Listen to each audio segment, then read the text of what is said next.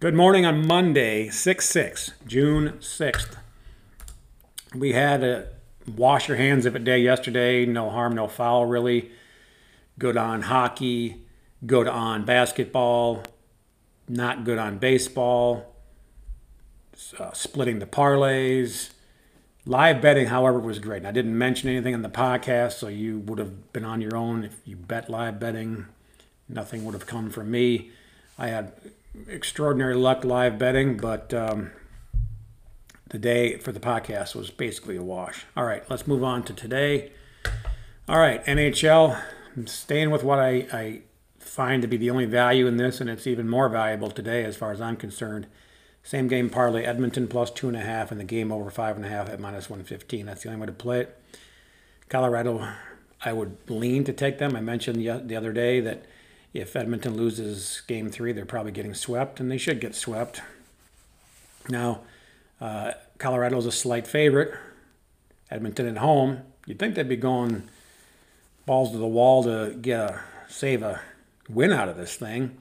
Of course, Colorado's missing Kadri. He's been injured by a bash into the boards by Evander Kane. Of course, Kane's missing for a game suspension because they said it was not a good hit, not a good play. It wasn't just physical, it was too rough. You can argue which way you want on either side. It should upset the karma on both teams, the structure, the systems, the flow of the game. You're missing a valuable component on both, one for each team. You would think that would then tend to the under. I think not. I think more of the over, but I don't want to bet over 7. I'm not interested in that. I'm not betting interested in under 7. But the parlay to get to 6, 2.5 plus 2.5 and over 5.5, that's just sound play there. The plus 1.5 is total garbage. It's not totally without merit, but not enough to play. This will be the same situation if Edmonton's down. If Edmonton wins, they're probably winning by getting a lot of goals. They're not going to win a defensive battle. It's going to be a shootout. So that's that. If they lose, it's probably by 2, not by 1. The only way it was by 1, I think, is if we go to overtime.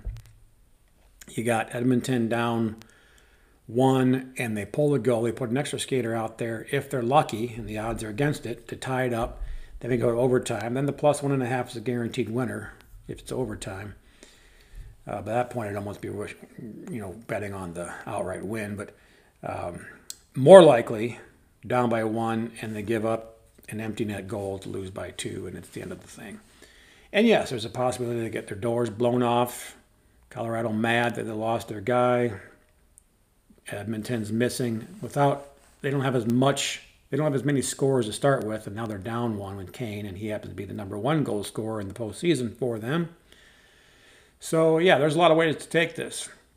And all of it equates to I'm not playing the game, a naked game, just out on our zone. I'm not playing the total. But if you give me Edmonton plus 2.5 over 5.5 minus 115, I'm locking it in. I'm not going to think twice about it. It's done. All right, Major League Baseball. I'm taking Arizona over Cincinnati, plus 105, maybe plus 100, depending on where you're going. It's a close one. I think Cincinnati is not primed for this, and I think Arizona is. I think the Cincinnati pitcher, Hunter Green, is primed to get rocked, and I think Madison Bumgarner is probably going to pitch a good, decent game here. That's the play. Cleveland and Texas. I'll take Cleveland at home, minus 115. I'll lock that in.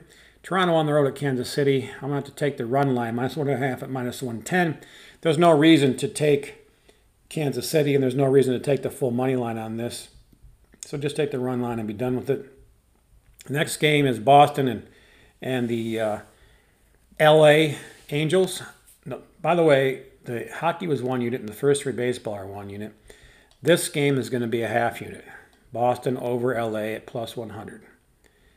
I have been wanting to bet against LA, and I have in the earlier part of their bad streak. I won some money on it. You did, you tailed. But there's nothing to see here.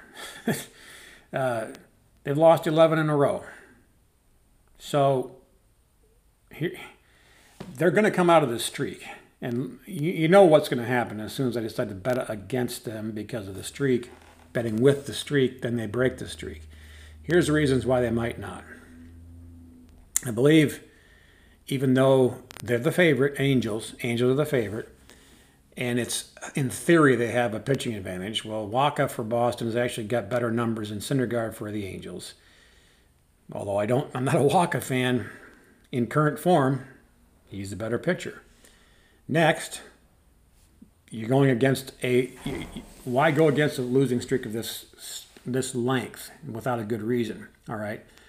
What's a reason to not go against it is they're coming home after a decent road trip, a week-long road trip, without a day off. That traditionally leads to a loss, or at least think about betting against that team, so betting against the Angels. Boston has they're just continuing a short road trip, so they're on the flow of normal play. It's a tough one. That's why it's only a half unit. Again, LA is going to break out of this, and I've been thinking it could have happened yesterday. We're up 6-0. Let them come back and win. Now, that's either devastating and they lose this game, just disgusted with themselves, or they finally pull it together. I just don't think they pull it together. The come to Jesus meeting in the locker room, kick the management out and the players yell at each other, or have their meeting. No, not today. Not coming home. Everything's in disarray. I'm betting on Boston. I'm not going to get into any more of it. It's a situational play, but it's only a half unit. Now the parlays for the pizza. We'll take which won yesterday. We'll take Arizona and Cleveland at plus 273.